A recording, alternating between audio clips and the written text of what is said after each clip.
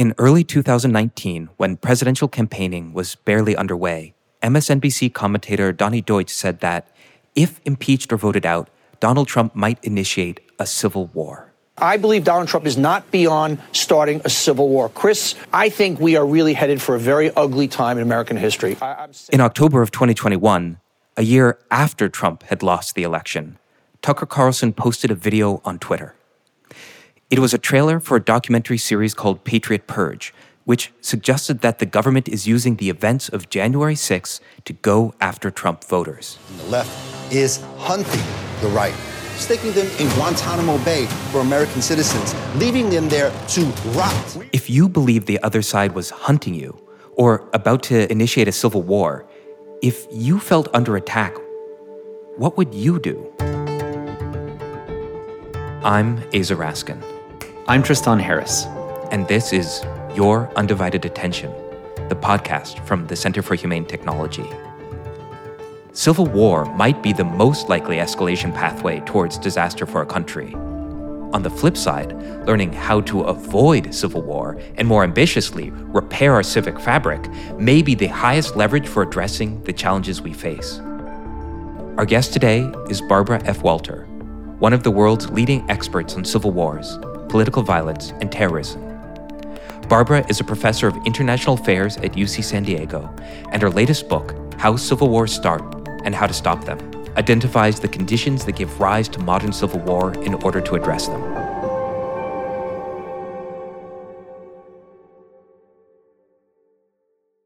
Barbara, I'm so excited to have you on Your Undivided Attention.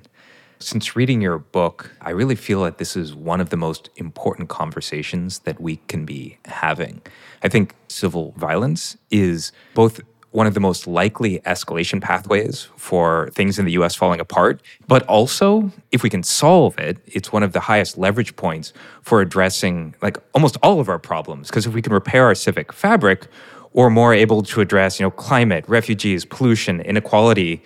Those biggest problems are problems of collective coordination. So your book is called How Civil Wars Start and How to Stop Them. And actually, this is sort of where I want to start because it's really easy, in a sense, to see how when we write about something, whatever we write about, it makes it more likely that that thing comes true. And so I sort of thought that maybe the place we should start is how do we responsibly talk about the likelihood of civil war without also making it more likely to happen. But I just want to start there. So this is the big question that everybody has been asking me. And I do think for people who are deeply cynical or are partisan, the book has ended up being perceived as a partisan book. This is alarmist. This is hyperbolic. This is actually leading us towards civil war. And I had thought a lot about that while I was writing the book, and whether this was the responsible thing to do and was the best way to actually lead to peace and prevent war. And I'm absolutely convinced it's the latter. And there's really two responses. One is that the CIA task force that I was on for many years, which its goal was to figure out what the warning signs of civil war were so that the U.S. government could keep a watch on these countries that had the risk factors. The U.S. did not want them to descend into instability and didn't want them to experience political violence and civil war. And so knowing what the risk factors were gave the United States a chance to help its allies try to prevent this. So it clearly believed that these warning factors were important because it gave these countries time to try to turn it around. And that's the way I think people should think about it. The second thing is political scientists have this term called the security dilemma. And a lot of people have said, Walter's book is creating this security dilemma. And the security dilemma is when you have a situation where two groups or two countries really, really don't want war. They want peace. But because you're uncertain about people's motivations and their intentions, you're watching them trying to determine, is this a peaceful country or is this a peaceful group? And you don't really know. And you see them beginning to arm themselves. And you don't know if this is because they're feeling insecure and they want to protect themselves, or they're arming themselves because they actually want to go to war. This makes you nervous. This makes you more insecure. So you start arming yourself. And of course, your counterpart is now watching you arm yourself. This makes them even more nervous. They start purchasing more weapons, and it creates this arms spiral. That is not the situation that the United States is in today. We don't have two groups who have no desire for war and are just feeling uncertain and insecure. We have violent extremists here in the United States that want war. They're called accelerationists. They are advertising the fact that they want civil war, and they're very, very clear and upfront about it. So when you have a situation where one group does actually want war, is organizing for war, is stockpiling weapons, is recruiting members, then to ignore them, thinking that the problem will go away, is the worst possible strategy, because chaos results, and chaos is very much to their advantage. Thank you for sharing all that. I loved your book. I found myself highlighting just constantly different points that you were making. And I just want to recommend for those who are concerned about the kind of trends that drive us in these directions. I just found it so illuminating to have all these different examples of where these factors show up. So thank you for writing it. So let's define our terms. How do you define civil war versus domestic conflict and other terms here, just so that people understand what we're talking about, what constitutes it? And then would love to go into what are the components, the generators, the drivers that push us in that direction. Yeah, civil war is actually an umbrella term for all sorts of different types of domestic political violence. Coups come under civil war. Those are the smallest, least violent, but it goes all the way to social revolution. And then there's all sorts of stuff in the middle, including insurgencies. So civil war, is the way we defined it, is really very simple. You can have a major civil war, you can have a minor civil war. The major civil wars are conflicts that are fought between at least one group in society against the central government, and that produces a total of 1,000 deaths in the course of the war, and at least 100 deaths per year. Minor armed conflicts, which I don't study, and they didn't inform this book, they only have to produce 25 deaths a year, which to me is a different phenomenon.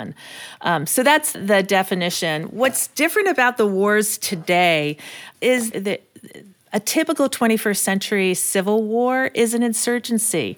It's decentralized. It's not going to be fought by, an organized, large rebel group where both sides are wearing uniforms and they have a very clear chain of command. You have multiple and sometimes hundreds of small factions, militias, paramilitary groups that are operating all over a country. Sometimes they're coordinating their activities and sometimes they're not. This is what happened in Syria. This is what happened in Iraq. This is what happened in Afghanistan. And they don't want to engage the government directly. And that's because the government and its military is almost always much, much stronger than these groups. So they prefer to avoid direct engagement and instead use non-conventional tactics like terrorism and guerrilla warfare to try to sort of get at the soft underbelly of these countries. That's the type of modern 21st century civil war that we see around the world and that we would almost certainly see here. I think from here, maybe it would be good to jump into what are the generator functions, the risk factors that give rise to civil war? Yeah, so I was on this task force called the Political Instability Task Force from 2017 to the end of 2021. And our goal was to put together this predictive model where around the world civil war was likely to break out. And when the model was created, it was created by a room filled with people. And half the room were experts on civil war and half the room were data analysts. And what they wanted to know is, okay, tell us what all the studies out there say about what could potentially be important. Just tell us about all the quantitative studies. What were the variables that were significant? And it turns out that there were over 30 different variables that the data analysts played with to try to determine what the best model was going to be. And of all of these variables, 2 were incredibly important. And the first one was this thing called anocracy. And anocracy is just a fancy term for partial democracy. It's governments that are neither fully democratic nor fully autocratic. There's something in between. And in particular, it was certain types of partial democracies that were really at risk. It was partial democracies whose elections were free but not entirely fair, where popular participation is not entirely open. If you were a Catholic living or even a Protestant living in Northern Ireland, you were not operating under a full democracy. And then the second factor that was really important in the model was this thing we called ethnic factionalism. And ethnic factionalism was when citizens in a country began to organize politically, not around ideology. So they didn't form a socialist party and a liberal party around a particular set of political issues, but they formed their parties around identity. Either you had ethnically based, religiously based, or racially based parties. And it was this combination, countries whose governments were anocracies, but whose political parties were also ethnically, religiously, or racially based, those were the ones that were at highest risk of civil war. And you also saw this ethnic factionalism in Northern Ireland, where the political parties in Northern Ireland divided exactly along religious lines. If you were Catholic, you voted for the Catholic Party. You would never, ever shift and vote for the Protestant Party. And the same was true if you were Protestant. So there was nowhere for you to go as a voter except for your own religious party.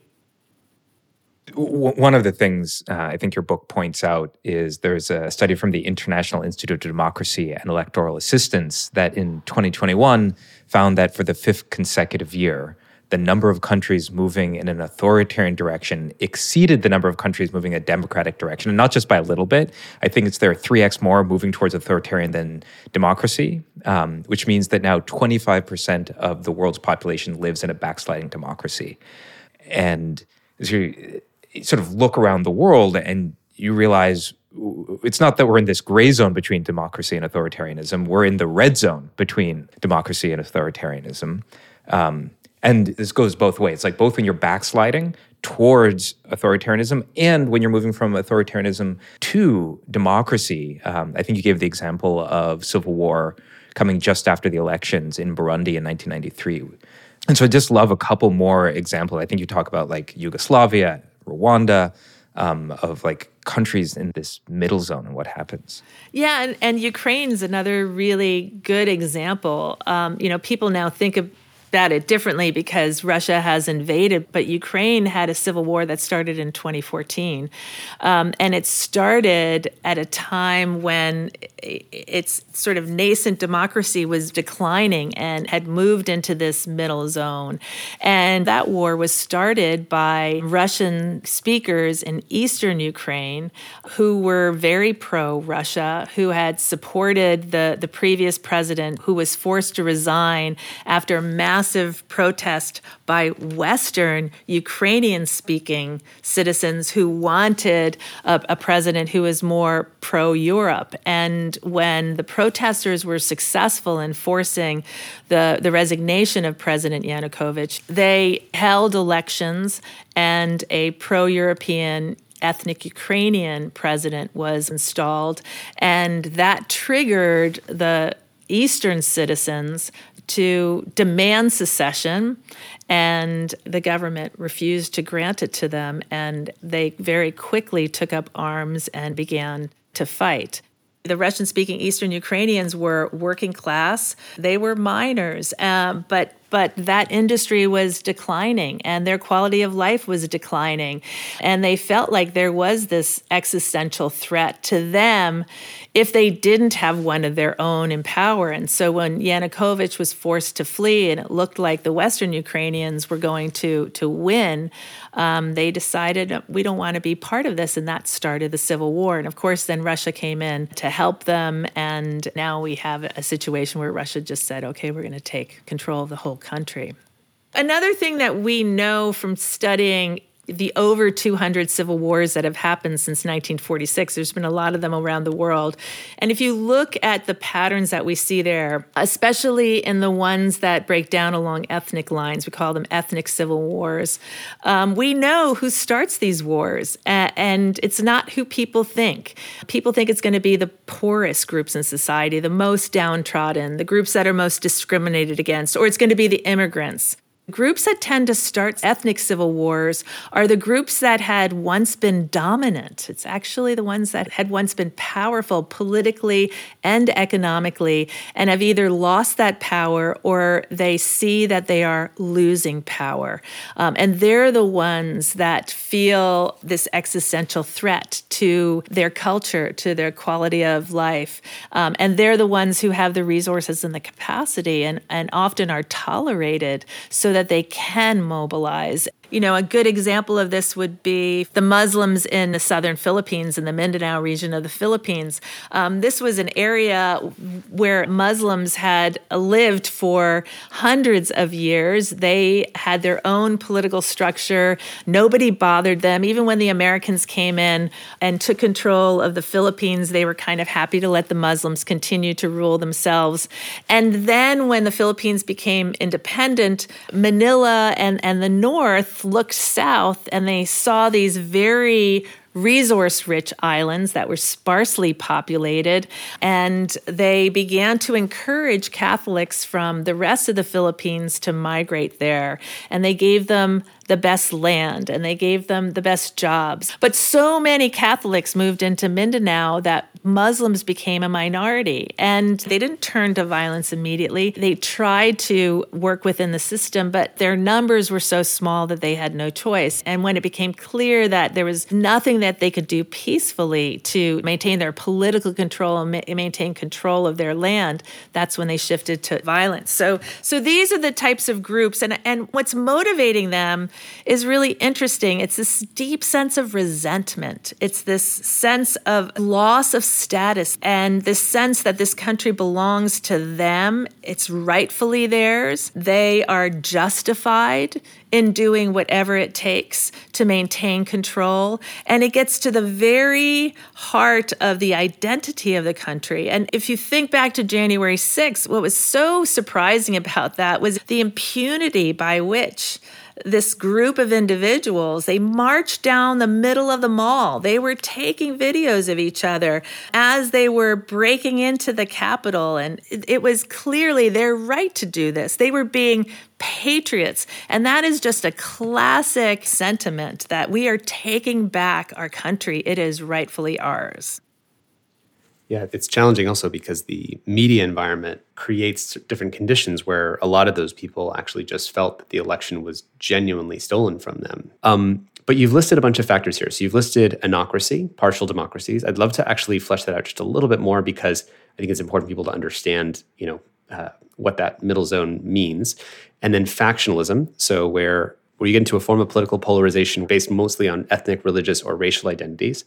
You've talked about downgrading when a dominant group is losing status. And then I just heard you say another factor, which I know from your book, is when the downgraded group loses hope, when there's a loss of hope that there's something else that can be done through normal process. I just want to make sure we establish all these factors before then probably talking about how social media is making some of those factors worse. And then what do we want to do if we want to turn the knobs in a different direction, if those are in fact the drivers of this process? So the organization that measures democracy for this anocracy variable is called the Center for Systemic Peace, and it's located in suburban Virginia. And every year it looks at every country around the world. The data go back to the late 1700s. And it looks at certain features of countries' governments, and it assigns it a number. And for the anocracy variable, the number goes from -10 to +10. So it's this 21-point scale. And -10 are the most autocratic types of governments around the world. These are the North Koreas, the Saudi Arabias, the Bahrains. You do not want to be a -10. The most democratic countries around the world are the +10s. This is Denmark and Switzerland and Canada, and it's where the United States was for many, many years. But in 2016, the Center for Systemic Peace downgraded the United States from a +10 to a +8. And that was the result of a number of things. But one of the big reasons was that international election observers who were here during the 2016 election, they deemed our election free but not entirely fair. And so that downgraded our democracy to a +8. In 2019, the Center for Systemic Peace downgraded the United States again to a +7. And that was specifically because we had an executive branch, the president, who refused to respond to requests by Congress for information and who refused to respond to subpoenas. Now, that might not seem like a big idea, but the biggest check on executive power in our democracy is Congress. And if the president refuses to respond to Congress, that is undemocratic. And one of the things that's happened here in the United States long before Trump is that the executive branch has been getting more powerful than all the other branches and is now dominating both the legislative and the judicial branch. And then by the end of 2020, by the end of Trump's term, the Center for Systemic Peace downgraded us once again, this time to +5. And you become an anocracy if you get a score of -5 to +5. And by the end of Trump's term, we were considered an anocracy. And the reason we were downgraded again was because we had a sitting president who refused to accept the results of an election and actively tried to overturn those results. And then if you think about ethnic factionalism, white Americans used to be equally likely to vote for the Democratic Party as for the Republican Party. We didn't have racial parties in this country, even though we are a country that has been divided by race. We have not had racially based parties, and that began to change when Obama was elected because the white working class, whose home had traditionally been with the Democrats, they gravitated towards the Republican Party, so that today, the Republican Party is 90% white in a country that is deeply multi-ethnic and multi-religious. Actually, today, that's closer to 85% white. So if the CIA were looking at the United States by the end of 2020, they would have said, we're a partial democracy with one of our big parties, a classic ethnic faction. You wrote in your book that since we went down to +5, which is the lowest score that the U.S. has had since 1800. And I think it's fascinating to learn that we had a progression towards a +10. I think we got to +10 in 1829 with the inauguration of Andrew Jackson, and only 2 times in history did it drop after that. In 1850, when the Southern Democrats used a take no prisoners politics approach, and that, years before the Civil War, they dropped us to +8. And the second dip was after the Civil Rights Movement in the 1960s. So just to give listeners context about kind of where we are and how, what danger zone we might be in. Where does the loss of hope play into this process? Yeah, so again, if you look historically at these other cases where you have partial democracies with ethnic factions, you can have these conditions for a very long period of time with no violence. And so then the question is, what triggers violence? And I talk about this loss of hope where, people don't want civil war. They would prefer to hold on to power just using conventional political means. And it's really only when that no longer works that you begin to see them gravitate towards the more extreme individuals in their group. Every society, every group has their own fringe set of radicals. These are people who want more radical change. They're willing to use more radical measures to get the change that they want. They exist all the time in every society, but usually they don't get the support of more moderate citizens. And when the more moderate citizens start gravitating towards those radicals, it's when the moderates begin to lose hope. When you have peaceful protests that fail year after year after year and then are suddenly met with really harsh, brutal counter tactics, that will shift your average citizen towards the more radical extreme. That will radicalize people quite quickly. But the second event that tends to create a loss of hope is a series of consecutive elections where that group loses. And democracies, especially majoritarian winner-take-all democracies, are basically head counts, right? If you have the votes, you win those elections. And if you don't have a majority of the votes, you don't win those elections. And so those types of elections are also really information revealing. They tell you if the system works for you, given your numbers, or if it doesn't work for you. You wrote in your book that all the democracies that experienced civil war between 1960 and 1995 had majoritarian presidential systems, and none were proportional representation systems. Do you want to say anything about that? Yeah, and that matters in the context of ethnic factions. I'm going to give you an example. At the end of the Soviet era, the former Yugoslavia suddenly was able to pick whatever type of political system it wanted to. And it tried to quickly democratize. And very quickly, competitive elections were held throughout Yugoslavia. And you had the former communist leaders. And Slobodan Milosevic had been a member of the Communist Party. He had been in power in Serbia all through the Soviet era. And he understood that Yugoslavs knew that he was a member of the Communist Party, and Yugoslavs didn't like communists. And so he knew that if he had to face competitive elections, that Yugoslavs were not going to vote for him. They were going to vote for somebody else. And he quickly realized that he did have an advantage. He was Serbian, and the largest ethnic group in the former Yugoslavia were the Serbs. And so he realized that if he could convince them that they had to form their own Serb political party. They had to band together, and they absolutely had to vote for a Serb. And if they didn't do this, that the Croats were going to do that, and then the Croats were going to elect their own Croat leader into government, and that Croat leader was going to throw Serbs out of their jobs, out of the military, and could potentially try to kill them the way that some Croats had killed Serbs during World War II.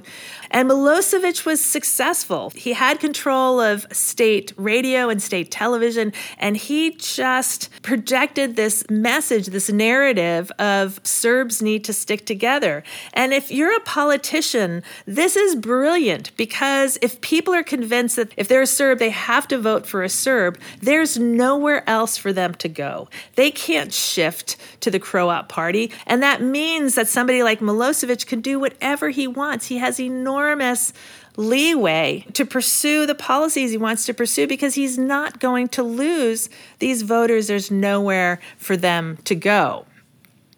Two things that come up for me. One, just jumping back for a second to failed protests as an indicator for civil war. And I think you say in your book that there have been more protests in the last 10 years than in any other time since the data was begun to be collected in 1900. I think 114 countries have had political protests: Chile, Lebanon, Iran, Iraq, Bolivia, India, Spain, Russia, Czech Republic, Algeria, Sudan, China. And then you said something I found really interesting, that in the 1990s, peaceful protests had a 65% success rate. That is, the resulting in the overthrow of a government or gaining independence. But since 2010s, also interesting, sort of at the rise of social media, the success rate dropped to 34%, which sort of creates these conditions of lack of hope. So that's sort of like one side. And the other thing that came up in my mind is that you use this term ethnic entrepreneur. And you're sort of talking about it right here in Yugoslavia. And I want to go to this definition of ethnic entrepreneur because I think it has a very strong analogy to how social media works and the incentives that it creates. But before we get there, I wanted to start with what is an ethnic entrepreneur and what are the examples?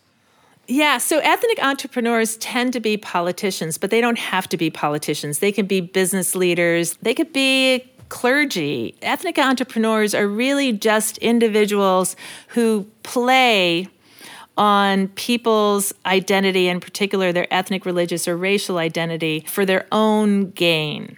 But really where you see this working most clearly is with politicians who recognize, like Milosevic recognized it, that for whatever reason having to do with human nature, having to do with how our brains are wired, that when people feel threatened, when they live in times of change and uncertainty, that there is this tendency to want to band together with people who are like them. And the narrative that they're saying is, if you don't protect your own tribe, then other tribes will come after you. And that then catapults these individuals into power. And it actually helps them stay there, again, for this reason that once ethnic parties have formed, there's nowhere for voters to go. And so they continue to back these individuals, even if they recognize that these individuals aren't really the best leaders, but at least they're their own leaders. What I hear you saying is ethnic entrepreneurs, like they profit upon playing against our fears and getting us to see our fellow citizens as the gravest threat. And I think social media is sort of infrastructural ethnic entrepreneurship. It turns each and every one of us into an ethnic entrepreneur because we are getting paid in likes and followers and attention for the worst thing we can say about the other side. You know, I think making this real for people, in October 2021, Tucker Carlson Originals published a video about January 6th, presupposing a war against the people, a purge of our patriots, and that the left is hunting the right and sticking them in Guantanamo Bay. So when you have the rhetoric that one side is actually threatening everyone on your side, and there's been many examples for people on the right who see overreaches by the left, calling everyone who's on the right or who voted for Donald Trump in the last election homophobic, racist, misogynistic, white supremacist. And when they see this egregious overreach by the left, it makes it easier for someone like Tucker Carlson to say, see, they're calling everyone who voted for Donald Trump a domestic terrorist. And when they can point to a simple example like the fact that, I don't know if it's the FBI or I forgot which organization, has, you know, a domestic terrorism unit that they've been staffing up and that mostly they're worried about right-wing extremists, Tucker Carlson can spin that and say that means that they're going after all of us on the right. And this is the kind of ways that the holographic sort of prism of all these different worldviews colliding leads to more and more escalation. So now that we've established the factors of superfactionalism, ethnic entrepreneurship, anocracy, how is social media an accelerant to these forces?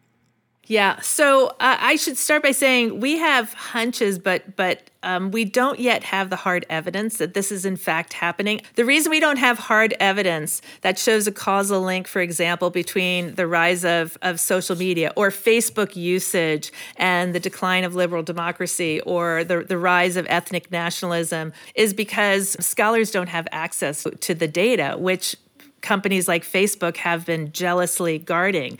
In the absence of those data, we can't prove that this is in fact true. It's why I found Frances Haugen's, the Facebook whistleblower, her testimony was so powerful because in the tens of thousands of pages of Facebook material that she turned over, it was clear that Facebook has been analyzing its own data and it actually knows that it is having these effects and it simply has not been willing to release the data. But what we have are hunches, but these are really important and powerful hunches, and they're based on trends that we're seeing. So the number of democracies around the world had been increasing for over 100 years. Until 2010. So it had become this pattern that everybody thought would continue. The world every year was becoming more democratic. The 1930s and 40s, there were some downturns, but generally the trend was up. The expectation, even at the turn of the last century, was that all we had to do was wait, and eventually the whole world would become liberal democracies. And then that halted in 2010.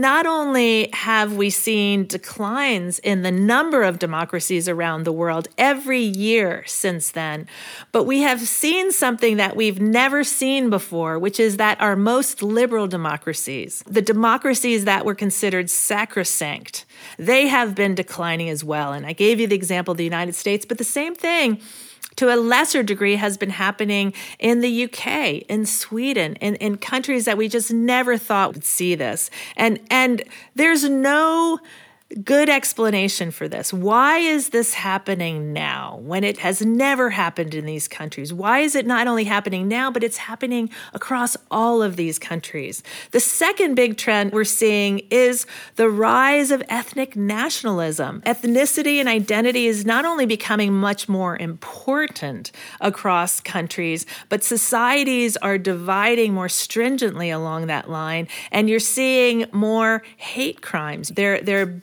based on a sense of the dominant group in these countries protecting their privilege, whether that's Hindus in India, who represent the vast majority of Indians. They feel threatened and they're forming far-right parties around it, or in Brazil, or in the Philippines, or here in the United States.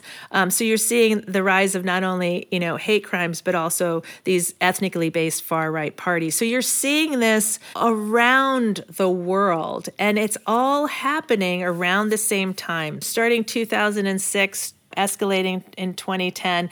And then one of the really interesting things that I found is every region in the world was experiencing economic decline prior to 2019, except Africa. Africa continued to increase its number of democracies. It was the only region that was bucking the trend until 2019. What was different about Africa? Well, there were lots of things that were different, but it was the region that was the last to get the internet. Internet penetration in Africa was extremely low. And then, of course, eventually, the internet and social media came to Africa as well. And that's when you started also to see the decline of democracy in that region. So social scientists, we're seeing all of these patterns and trends that we've never seen before, that it's not just, these are interesting trends that are blowing our mind. How is it possible that liberal democracy is declining? How is it possible that we're seeing the rise of ethnically based parties everywhere?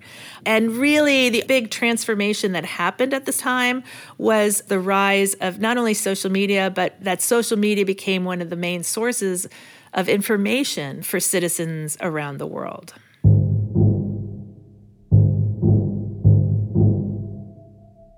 So we're going to take a quick interlude here. Tristan and I are going to talk about some of what we do know, and then we'll get back to the interview. So what do we know about the effect of social media on civil conflict? Well, listeners just have to go back to our episodes with Frances Haugen, the Facebook whistleblower, Maria Ressa in the Philippines, or Fadi Quran from Avaaz talking about social media's effect in Brazil and the kind of conflict there. We have seen overwhelming evidence of the way that fundamentally when Facebook changes the algorithm, which they did in 2018, to switch to a new metric called meaningful social interactions, that kind of backfired in favoring negative content and extreme content. Even in Facebook's own research that Frances Haugen disclosed, she talks about how there were publishers who used to publish a 50-50 split of positive and negative content to a 80-20 split of negative content to positive content because the algorithm rewarded it. And what that shows is that when you change the algorithm, you change the incentives for all of the publishers. It's like a black hole that starts to steer the behavior of space-time of all of these other actors who are outside the black hole, because the only way they can get attention is by appealing to that negative algorithm. And when you run that thing over and over and over again for 10 years, you start to see how this has impacted society. A legitimate thought here is to say, okay, so we are making online discourse more acidic, more hate-forward, but maybe that doesn't have an impact in the real world. And so also in 2018, there was a really incredible study done in Germany. It was a Germany-wide study that showed how social media acts as a propagation mechanism between online hate and real-life violence. So what they did was they studied over a 2-year period every single act of violence against refugees. And the thing that they found was that towns where Facebook use was higher than average, it reliably created more attacks on refugees. In fact, to get really specific, wherever per-person Facebook use rose to 1 standard deviation above the national average, attacks on refugees increased by about 50%. Like, you dose a population with 1 standard deviation more looking at Facebook, and it programmatically across Germany creates 50% more attacks on refugees. The study was particularly interesting because they were actually able to get to causality, not just correlation. And the effect appears to be universal. Like, Facebook reliably increased attacks in the same way across cities with different demographics, with different support for far-right politics or newspaper sales or number of refugees or history of hate crime or number of protests. And I think this is the point that Barbara was making, that social media does the same thing no matter which country, culture, or county you're in. And when you look at just those fundamental incentives, you get paid this many units of currency when you say something bad about your fellow countrymen, and you get paid this many units of currency when you say something good about your fellow countrymen. It doesn't take rocket science to understand where that's going to go in the long term. And so one of the fundamental challenges here is we're using the wrong instrument. Instead of at studies, we have to look at what are the core generator functions. And the reason for that is that Facebook is going to tweak the algorithm again next year. And when they do that, they can say, oh, that study you did last year, well, that's no longer true because we changed the algorithm. And by the time you can study the effect of that next study, you won't have enough data. And so by the time it has broken the social contract, we might have 10 studies that showed us exactly how. Well, we could have actually intervened in the first place by just recognizing at the core generator function level. We also want to note some positive trends. For instance, in 2021, the Center for Systemic Peace actually raised the US score back to +8. So we're not currently considered an autocracy. And it's worth noting that Russia's invasion of Ukraine has stirred and revitalized some of our beliefs in democracy and brought us back together to the democratic table to say we don't want this form of autocratic governance. And so is there a way that this can continue to be leveraged to create more unity among the techno-democracies and help us kind of revitalize what this means that we're after?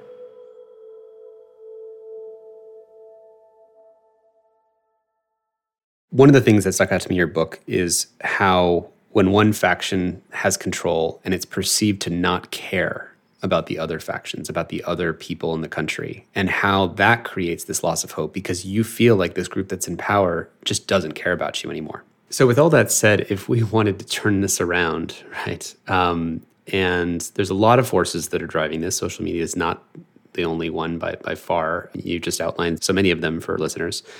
I really struggle with this, right? I mean, it's some of this feels so... it's hard to imagine things going in a different direction as it keeps going this way. I'm curious to recall the example of South Africa and thinking, how would it go a different way? If I actually use my own sort of thinking here, I feel like the emergence of a new foreign external threat is the typical way that you bind people together in the face of that. It's interesting watching this moment with Russia invading Ukraine, how there is a kind of a temporary drop of some of the domestic inter-ethnic, inter-political party frustrations, which I think is a good thing. So I'm just curious, when you think about other factors that could drive this a different direction, I mean, let's brainstorm and spitball some things here. Yeah. So I actually think probably the easiest thing to do, although you might disagree and say this is actually not very easy to do, but regulate social media. I think that would make it harder for people like Putin, who we know has been waging a disinformation campaign here and in all liberal democracies to try to undercut and weaken the democracies. We know that it's exacerbating societal divisions and pushing people to the extremes. That would just tamp things down quite quickly. That's your area of expertise, and thank God that you guys are talking about this and educating the rest of us on how exactly you do this. But then the second way to do it is really to strengthen our democracy. Full liberal democracies don't experience civil wars. And this is what we haven't talked about yet, which is the power of peaceful protests. There's a woman at the Kennedy School, her name's Erica Chenoweth, and she spent her career studying not only how effective peaceful protests and peaceful resistance can be, but getting into the nitty-gritty of how exactly you do that most effectively. And what she's found is that even though protests have been less successful recently, they're still surprisingly effective. That when people get out in the streets in the hundreds of thousands and they stay out in the street and they make their voices heard, it's hard for politicians to ignore them.